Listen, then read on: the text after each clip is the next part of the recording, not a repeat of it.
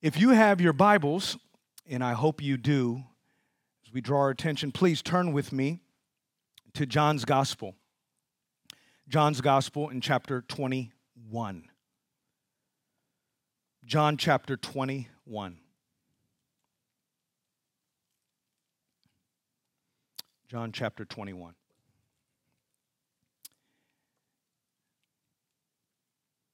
Beginning in verse 1. John chapter 21, verse 1. Where the text says, "After this, Jesus revealed himself again to the disciples by the Sea of Tiberias. And he revealed himself in this way. Simon Peter, Thomas, called the twin, Nathanael of Cana in Galilee, the sons of Zebedee, and two others of his disciples were together. Simon Peter said to them, 'I am going fishing.' They said to him, 'We going with you too.' They went out and got into the boat, but that night they caught nada. Nothing. Father, we pray right now that you would bless your word and use this for your purposes. Help us, Lord God, to gain all that you have for us from this text. Holy Spirit, we need you, and we're depending upon you. In Jesus' name, amen. Amen. Ever been disappointed? Yeah. I think we can all experience or share from our own experiences one time or two or three or four instances where we found ourselves disappointed. For some of us, they surround themselves around relationships where we thought that there was a relationship that we entered into that this was going to be it.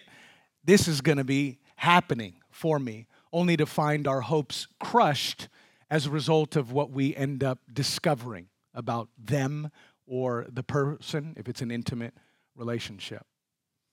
Other times, our disappointment could come on the heels of maybe it was a job pursuit or a school that we thought, if I could just transfer out of this one and make it into that district, all my problems are going to go away because that's my issue. My struggle, my challenges are tied to this district that I'm in, or this university, or this degree, or this pay grade that I'm stuck in. And so if I could just get out of this bracket, I won't be disappointed, only to find out disappointments could be on the other end of even that. Maybe some of us have a past riddled by disappointments that began in our homes, unfortunately, and we don't have the typical or the ideal upbringing with parents that not only made promises but also delivered on them. And so when we look back upon our experiences in our past, in our family, we see our history riddled by one disappointment after another disappointment, only to leave our hopes crushed. For others of us, we thought that we could escape disappointment by simply becoming an adult. And we thought, you know what my problem is? I'm still a teenager. I just need to hold together for just a little bit longer. And if I could just get out of this season, because they say all the problems are here and are now. And if I could just make it to, I don't know, you name the age, I won't have the kind of problems that I'm having right now. Well, we got there, 20, 24, 27, 30, I don't know. And we find out, man, 30-year-olds could get disappointed too. 27-year-olds could get disappointed too. And it's amazing how all our hopes can just go down the tube just like that.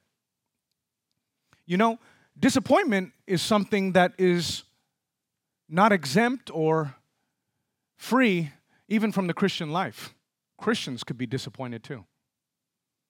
Sometimes we can contribute to that disappointment. We have a particular situation right here in John's gospel where the disciples are at a point where they're beginning to experience disappointment of their own. Not because they had to, not because Jesus set them up. You'll recall, if you can understand where John's gospel is, we don't have time for today, but John is at a point where he's writing. This is the last chapter of his book. There's 21 chapters in John's gospel. This is post-resurrection Jesus. This isn't pre-resurrection Jesus. You would think these guys have been with Christ for a while now, and so they should be up on things. And they should understand what's going on at this point. Now, I understand when Peter had to encounter what Jesus was teaching in Matthew 16, before the cross, where Jesus gathered his disciples around and had to remind them all over again, now you know, I got a cross awaiting me. It's not the first time I've been talking to you about this, but I just want you to understand that nothing has changed. This is still part of God's program. So I know it's been good. I know we've liked it, but let's not get too comfortable here, because your Lord and Savior has a cross awaiting him. And Peter says, look, far be it from me, Lord. Right? This ain't happening. Time out. I don't like the way this sermon is going. And Jesus looked at him and said, get behind me, Satan. He rebuked him. He rebuked him as a result of that. And we could kind of sympathize with Peter at that point, because after all, that's pre-resurrection Jesus. But here, at this point, we notice, based on John chapter 20, Jesus has already been resurrected. The tomb is empty. The women have already gone to the tomb. The news has already gone out. Mary Magdalene has been visited. The disciples, not including Thomas, have been appeared to on the second appearance of Jesus. On the third, Jesus comes to the disciples with Thomas. And here, in verse 1, the text says, after this, after Jesus' resurrection, after this, after Jesus' encounter with doubting Thomas, after this, Jesus reveals himself again to the disciples. Now, what's unique about this particular appearance is what we find in verse 3, which sets the stage. Simon, Peter, says, not only to himself, but he says to them, anybody who can pay attention, anybody who can hear, anybody within an earshot, he says, I'm going fishing. Now, if we had the time, context would tell us, you have to understand, Jesus did not leave these disciples clueless about what was supposed to be happening when he died and was going to be buried. He had already told them where they were supposed to be waiting for him, a mountain. He had already alerted to them what series of events were going to roll out before it was their time. And what do we notice? They forgot already that quickly. And Peter not just forgets, but he chooses to forget. And what Peter decides to do is go in a whole nother direction with his life. It's interesting, isn't it? Peter's not supposed to be going fishing. I know sometimes we look at something like this and we say, well, what's wrong with fishing? That's not a sin, is it? No. So why is there a problem? Because. That's why, because. No, I'll tell you more. Because you have to understand, they're going fishing as a result of their hopes in their minds being crushed, as a result of what they thought that they were getting when they signed up for Jesus, but now they think, in fact, are not getting. They're disappointed. It's a strange thing, isn't it, how our disappointments could take us in all sorts of different directions with our lives and with our choices. It's crazy. Don't ever allow disappointment to be your guide. Don't ever allow disappointment to be your counselor. Don't ever allow disappointment to be your life coach. Because disappointment will take you in all sorts of directions that God has no part to play in. Disappointment is here, and it's taken them in a certain direction, but Jesus has no part to play with that, and that's the message of this entire sermon this day. You see, Peter right here is going fishing. And the reason why he's going fishing is because that's all he knows. You remember that these disciples were fishermen. And so fishing wasn't something that he just decided. Sometimes we'll pick up something, right? I'm thinking of picking up some jiu-jitsu, right? I'm thinking of picking up a number of things, an instrument. I'm thinking of, different things I would like to kind of try out for the first time. These guys aren't just picking something up just for the sake of it because they would like to learn a thing or two. No.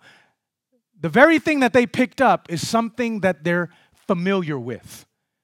It's the very thing that they left when they first committed their lives to Jesus. That's going to be important in a minute. And interestingly, strangely, when disappointment rises, it's interesting how you could be away from them homies and from them girls and that part of town for like 10, 15 years. All you got to do is see your life sink just a little bit. All you got to do is see some challenges and struggles. You've been in church, you were volunteering, you were serving, you've worn all sorts of hats and roles. You've gotten so much out of the world, out of your system. You've been a part of the church for quite a minute, and then all of a sudden, a crack opens up in your life. You make yourself vulnerable, and all of a sudden, it's like, you're right there.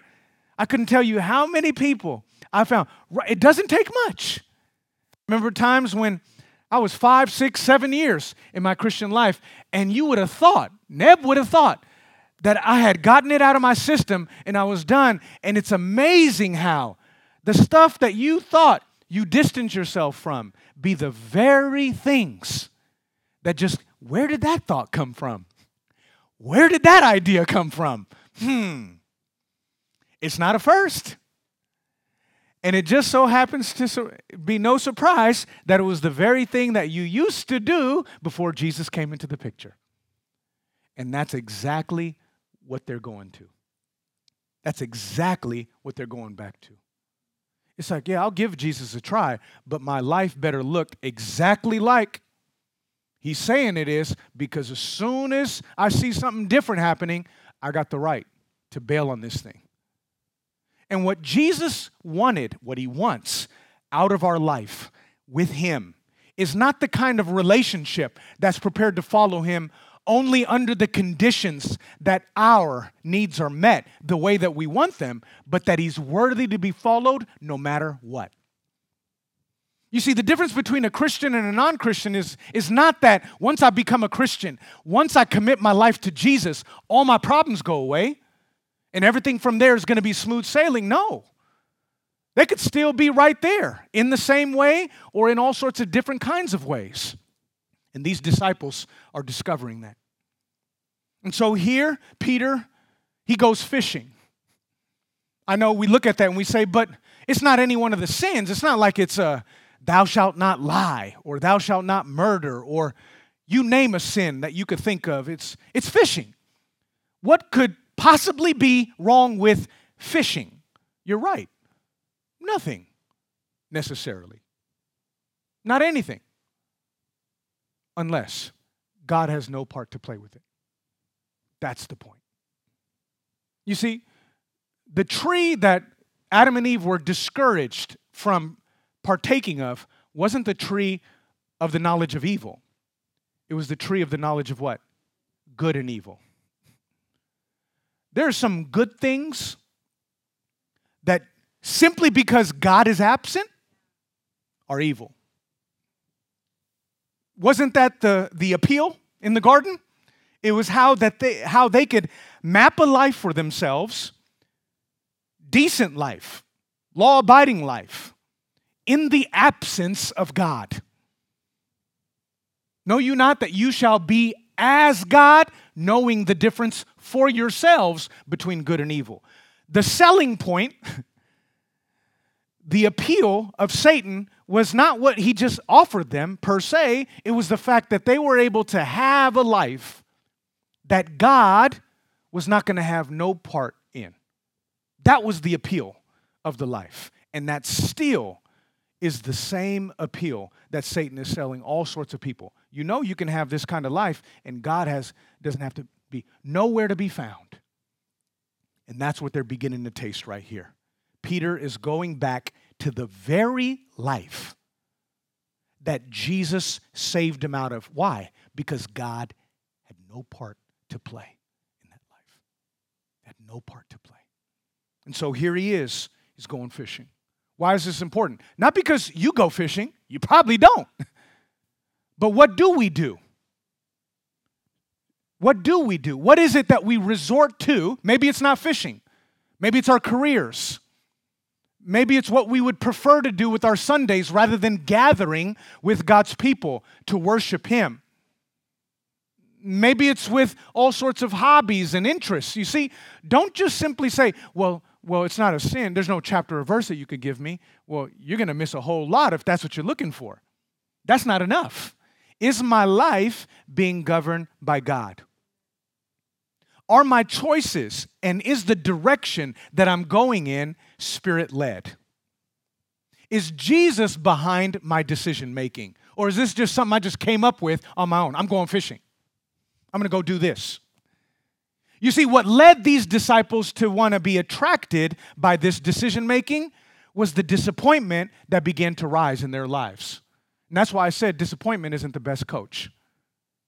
Rather than taking their disappointment and going to God with it, they took their disappointment and made all sorts of decisions with it. And that's what's landed so many people in all sorts of harmful and destructive places in their life. Not because they had disappointment, but because of what they did with their disappointment. Peter would have been perfectly fine had he just taken his disappointment and gone to God with it. But he didn't, did he? He went to the very thing that he went back to.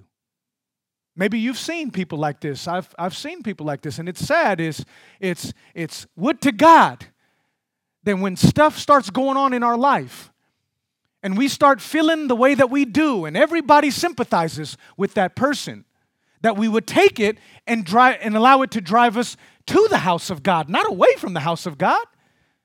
That we would allow it to drive us into the prayer closet, not away from it. That we would allow God to use it to drive us closer and closer into His purpose and will for our lives, not away from it. And that's what God wished for Peter, but we don't see that, do we? How many people started off well and right in the church, but because of one thing or two or maybe three that started happening in their life, poof, they're no longer to be found in the church. You seen so-and-so lately? Nah, I haven't seen him. You seen him? Nah, I don't even know if he... Last I heard, she's there. They're doing this on... Yeah, they... And it's like, how did that happen? Trace it back. There was a disappointment. They had an expectation that if I give my life to God, get my life right, get my home in order, and start doing this, they say, God's way, things are going to start panning out right. And then boom, one challenge after another happens. Like, wait a second. I didn't know this was supposed to happen to Christians. I gave my life to God. Why is this going on? I'm done. This is a total waste of my time. And what do? I'm going fishing. Or maybe it's not fishing. I'm going to sleep in. I'm going to work extra hours. After all, the boss is telling me we got extra hours for you, and it's like it's not just overtime, it's triple time on Sunday. And it just, all of a sudden, it was never as attractive or appealing to us before. It was an easy decision to make. No, I got church. Or no, I got to lead some Bible study. Or no, I got priorities with my people. Or I got commitments that are God-centered. But all of a sudden, it's amazing how disappointment has a strange way of getting us to look at, they're not new. They've always been presented. They kept getting presented. But all of a sudden, why is it so attractive and appealing now as opposed to before? Because of what I'm allowing my disappointment to do in my life, rather than what God wanted to do with the disappointment. Drive me closer and closer to Him. And so all of a sudden, it feels like the church doesn't deserve me. God doesn't deserve. I know I was talking like God deserves this. I owe Him this amount of time. I want to prioritize Him and put Him first. But all of a sudden, the way we start looking at our disappointments and interpreting them have a way of affecting and impacting our ability to see what He wants to do with our challenges in our life. Peter Peter had the shot. Peter had every chance, like the next man, to be able to look at what was happening right now, all the questions, like, where's the Lord at? We left him for 3 years. Come on now. He said there was more to this. What's going on here? How are we going to keep going forward with a suffering and a dead Savior? How can we preach that? Well, didn't he tell you he was going to rise? Didn't he appear already to the other disciples? Didn't he tell you that the Son of Man must suffer many things and then die and then 3 days later rise? This isn't a new message. And it's amazing. It's like, it's not that we didn't hear the message, it's just we didn't allow it to register the way God wanted it to register in our lives. And so here he is. He's going fishing because he thinks that's what it is. So what is it for you if it's not fishing? What was it that God saved you from when he first found you? That's what that is. For some people, the very thing that they let go was a bottle. And so as soon as disappointment rises, instead of going to God with our disappointment, we go to our bottle, thinking it's going to deliver. I'm going to my bottle. I may not be going fishing, I'm going to my bottle. For others of us, we got out of dysfunctional and toxic relationships. If you're a guy with girls, it doesn't matter. We got out of all sorts of dysfunctional relationships. And we thought we set ourselves straight and right about that. But as soon as disappointment settles in, it's amazing. It's like, oh, I'm glad I never deleted that contact number. And all of a sudden we start DMing all sorts of people that we never had no business having any sort. It's been ages since we left. And then all of a sudden we just drop a message. Yo, what's up? How you been? What's good? And then one thing after another just starts happening. And then all of a sudden it's like, how am I in this bed with you, in this house, in this part of town? How did I go from one step to the next? And it's like, what? I'm going back to her. I'm going back to him. I'm going back to that. You name it. We resort. Not because God is leading us there. It's not like the Holy Spirit prompted me. Some Christians like to say, I was prompted by the Lord. Prompted. Nah, you prompted yourself. And that's what happened with Peter. Peter prompted himself. Don't go putting that on the Lord. God ain't got no business in your fishing, at least right now. And how do we know? Because at the end of the text, it says in verse 3, they went out and got into the boat, but that night they caught what? Nothing. Zilch, nada, squat. You name it. They caught nothing. They didn't catch nothing. I don't consider that as a coincidence. That in the very season of my life where I'm not, what did Jesus say? But seek first, Matthew 6:33, but seek first the kingdom and his righteousness, and all of these other things will be added to you. They're not seeking first the kingdom at this moment. They're seeking all these other things will be added to you first. And Jesus says, don't get the cart before the horse. My job is to put his kingdom first. His job is to add into my life, whether that's a human being, a spouse, a job, hours, pay grade, promotion, you name it, into my life. All of these other things will be added to you. But my job, put my kingdom first. That's faith. That's the ability to trust that God is good and knows better than I could ever what I need.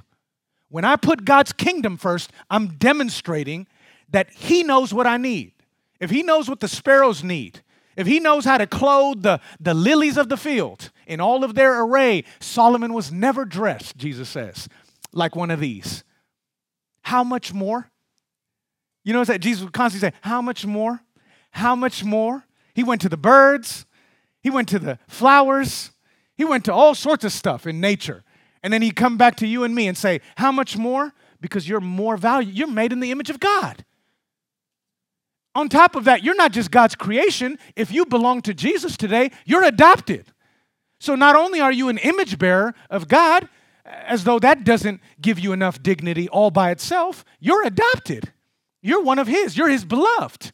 And He's not going to know how much more. How much more? Will He not? But seek first. They lost it right here. And as a result of not putting God and His kingdom first, what ended up happening? They caught nothing. They caught nothing. The same season in my life where I'm failing to put God's kingdom first, I'm also noticing I'm not seeing that abundance. I'm not seeing that fruit that He wants to see born in my life. I'm not seeing a life lived that's fulfilled, a life lived that has undying passion, a life lived that feels meaningful. Why? Because God isn't at the center of that. That's my thing. It's not His thing. And anytime it's my thing, I'm not going to catch anything. They caught nothing. They caught nothing.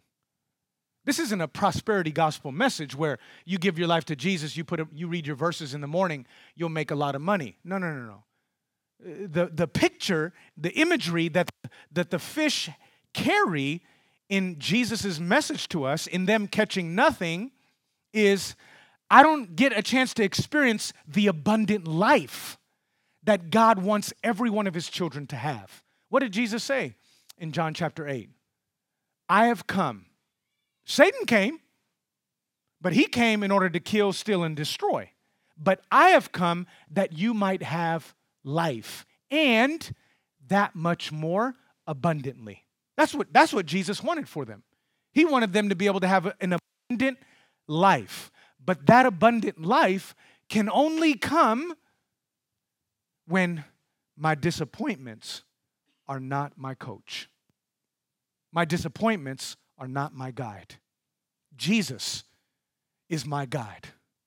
Jesus is my Savior. Jesus is my leader, no matter what may be going on in my life. I know this may be happening in my life. I know my relationships may be coming down. I know my job situation may look a little shaky.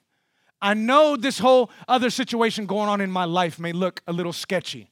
But that's not going to prevent me from continuing to trust in my God. He is faithful when everything is going as planned, and He is faithful when everything is going in the way that I did not expect. He does not need to wait for me to see everything going as planned to be followed. I'm going to follow Him no matter what. I may be in the valley, I may be among the green pastures. He's still my shepherd, and I shall not want. Peter sees himself, along with these disciples, at a point in their life where they're saying, man, okay, I know I walked away from the faith. I know I told that family and those friends of mine, look, don't even try to get me back. Don't even try to reach me. Don't even try to text me. I'm doing my own thing right now. I'm done with this Christian thing, okay? Don't talk to me. Okay, I got a season now. I'm living my life. But now I got nothing to show for what I've done all by myself. And I realized I thought I was escaping disappointment by taking my life in my own hands, only to discover I just compounded my disappointment. Look at Kanye West right now. It's just amazing to see God's hand in his life and how he took that life that was being spent on probably the largest platform we could imagine and said, I could find you there. It doesn't matter where you are, and I'll find you. And I'll have you in my time for myself. And now, look at this life. In the world, in every single situation, interview, they don't even know how to interview this Kanye West. They don't even have categories. They don't even have secular vocabulary to explain this. It's like, it's too soon, it's too drastic, it's too radical, it's too obvious, you're too clear, you're too peaceful, it's too right. It's like, and he's blowing their circuits. Praise be to God. That's what God is up to. Kanye himself even pointed that out. He was like, look how much debt I was in, even though I was doing all of this without Christ. And then all of a sudden, in the same year that I set out to put him ahead of everything else I thought was my priority, I see one blessing after another. You see, he may have gone off. He has a little church in him, and he has faith in him. He has people who've surrounded him, and no doubt people have been praying all this time. And you see it in almost virtually every album. You see traces and whispers of not only blasphemy, but also, let's just say it, a life that's seeking and hungry and realizes that's not it. That's not it. That's a cul-de-sac. That's not leading me to anything that I ultimately need. And his life came crashing down with that incident that drove him into the hospital and into the mental facility because his life was at the point of being lost. He almost ruined it because he got what he wanted. His life in his hands, Jesus. He got what he wanted. But what ended up happening? Oh, he made something. He made money. He mapped a life for himself that in the world's eyes looks like something, but in his eyes, by God's grace, he came to only find out, I didn't catch anything. I caught nothing. In all of my catching, yeah, you say because you're looking at this, that's your metric. But that's not my measurement. If that's what we measure our lives by, okay. But that's not how I believe we're supposed to be measuring our lives by. And if we're supposed to be measuring our lives by what God wants us to, none of us. And that's really the message that's offending his previous world of friends is I caught nothing. What do you mean you caught nothing? Your brand, your Yeezy brand is trending at 3 billion. What do you mean you caught nothing? Look at how many projects you've produced. Look at the way in which you were influential with Louis Vuitton. Look at the way in which you were influential by bringing artistry and production to music. Look at all the ways in which you changed the face of hip-hop. What do you mean you caught nothing? Because Jesus had no part to play in that entire life. That's why I caught nothing. I stopped looking at my life in this world's terms, and I began looking at my life in eternity's terms. And I realized all the success in the world would mean nothing if Jesus was not behind it all. See, Peter just found that out. These men just found that out. All of the success in those waters, in the world, after all, these are professional fishermen. So you can't knock them. You can't say, they see these guys, they didn't know what they were doing. Playing around in spheres and domains that they got no business being in. No, these are professionals. This is what they do. This was their life's business. And they still came up with nothing. With nothing. It's amazing how you could be in your lane, quote unquote, without God, and it amount to nothing. But what's interesting is it wasn't just Peter who went fishing. What does it also tell us? We're going with you. We're going fishing with you. Don't ever underestimate the influence that you have, good or bad. Good or bad. Don't ever underestimate the influence that you have on the people around you. For some people, I'm an evangelist at heart. And I love to see people meet Jesus. I love to see people grow in Jesus. And when I look at people that I encounter in the city and I'm meeting and I'm engaging with different types of people, whether they're blatant non-Christians or they're on their way to becoming a Christian or maybe they're a new believer, there are some people I look at and I just know that's not one person. That's not one. Someone like, what do you mean? I know if I reach you, I'm reaching 1,000 behind you. I just know it. There's some people I look at, I know they're living it up in the world. I know their life is aimless. I know they're all over the place, but there's just something about them. There's something about them. I look and I'm like, why are people, you seem to be you seem to be very significant in one sense, but because your life is not in God's hands, we're not seeing what it can all amount to. And I think that's true about Kanye. God didn't just get Kanye. God got everybody who's paying attention because of what Kanye is doing right now. God's not just going after you, friend, who's here right now in this building. It's because of everybody else that I know that if you can just put your life in His hands, in His way, no matter what, I'm just imagining how many dozens, how many hundreds are behind that life that I'm looking at right now in this building. But because you're still doing your thing, or because you may belong to God, but you're tempted because of what may be going on in your life at the moment to not want to entrust it in God, we'll never know. I wonder how many people we are in community with in this church. We'll never know. Look, I can't reach everybody. If this church is going to be the church that God wants it to be, we've all got to rise to this challenge. We've all got to see ourselves vested in what God wants to do with our lives. You see, Peter failed to realize that simple decision on his part to go fishing resulted in who knows how many that says, we're going with you. Some of us are good. Some of us are influential, but it's just not leading people to the gospel. It's not leading people to the faith. We're winning people over.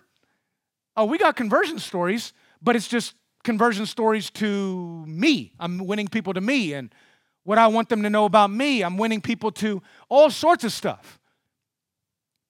Some of us, if we just started going to the gym tomorrow, I wonder how many people in your circle will all of a sudden make an appointment with LA Fitness and start creating a membership plan. Some of us, if we just decided to go paleo or vegan, I wonder how many people in your world, in your life, will all of a sudden go vegan. It's amazing. But for some reason, we don't want to see how influential in that same way we could be toward Christ and toward God. Kanye said, from now on, I'm making music for the church. It's like, I saw how influential I was in that direction. I saw what I did when I went fishing and how much of an impact that had on people. But look at what impact you can have right now. How many are ready? How many in this church are ready to follow God in this way, no matter what? Where your life could make an impact, not just for you, but for every single person who's around you. But do you see Peter? See, I sympathize with Peter. He didn't see himself that way. I wonder how many people, I don't know what you're talking about, Pastor. I don't see myself in that way. Peter didn't either, and that was his fault. But just because you don't see yourself that way doesn't mean it's not true. Just because Peter didn't see himself in that fashion doesn't mean it's not true. How do we know? Because look at what they said after he said what he said. We're going with you too. I wonder what happens. I know we gather like this on Sunday, but what happens when we leave this place? How intentional are you at leveraging the relationships that you currently have for the sake of the gospel? That's my question. How intentional are you at leveraging for God's glory all of I'm not talking about making new relationships and new connections. I'm talking about just with the people you already got. The people you already got. Peter didn't have to go find new people. No. It was just the fact that the decision that he made impacted the people that were already in his life. And what I'm saying is, look, it's not a matter of whether you're going to make an impact or not. You with me? It's not a matter of the fact that you're going to have an influence or not. The question is, in what direction is your life influencing the people? Every single one of you right now is an influencer. Get that? Got that? Every single one of you has an influence. I don't care on what scale. Every single one of you here has an influence. You got people around you, you got an influence. That's not my issue. I don't have to lose sleep over that. I don't even have to spend time convincing that point. You do. You're an influencer. You're having an influence. So then what's the point? It's this question. It's this right here. The question is, in what direction are you influencing the people that are presently in your life? If I were to interview them, if you were to die today and I were to do your funeral in this chapel on Tuesday after you've been bombed, and all those people that are in your life finally decide to show up at Morgan Chapel, what would I hear about you and your involvement and role and impact in their life?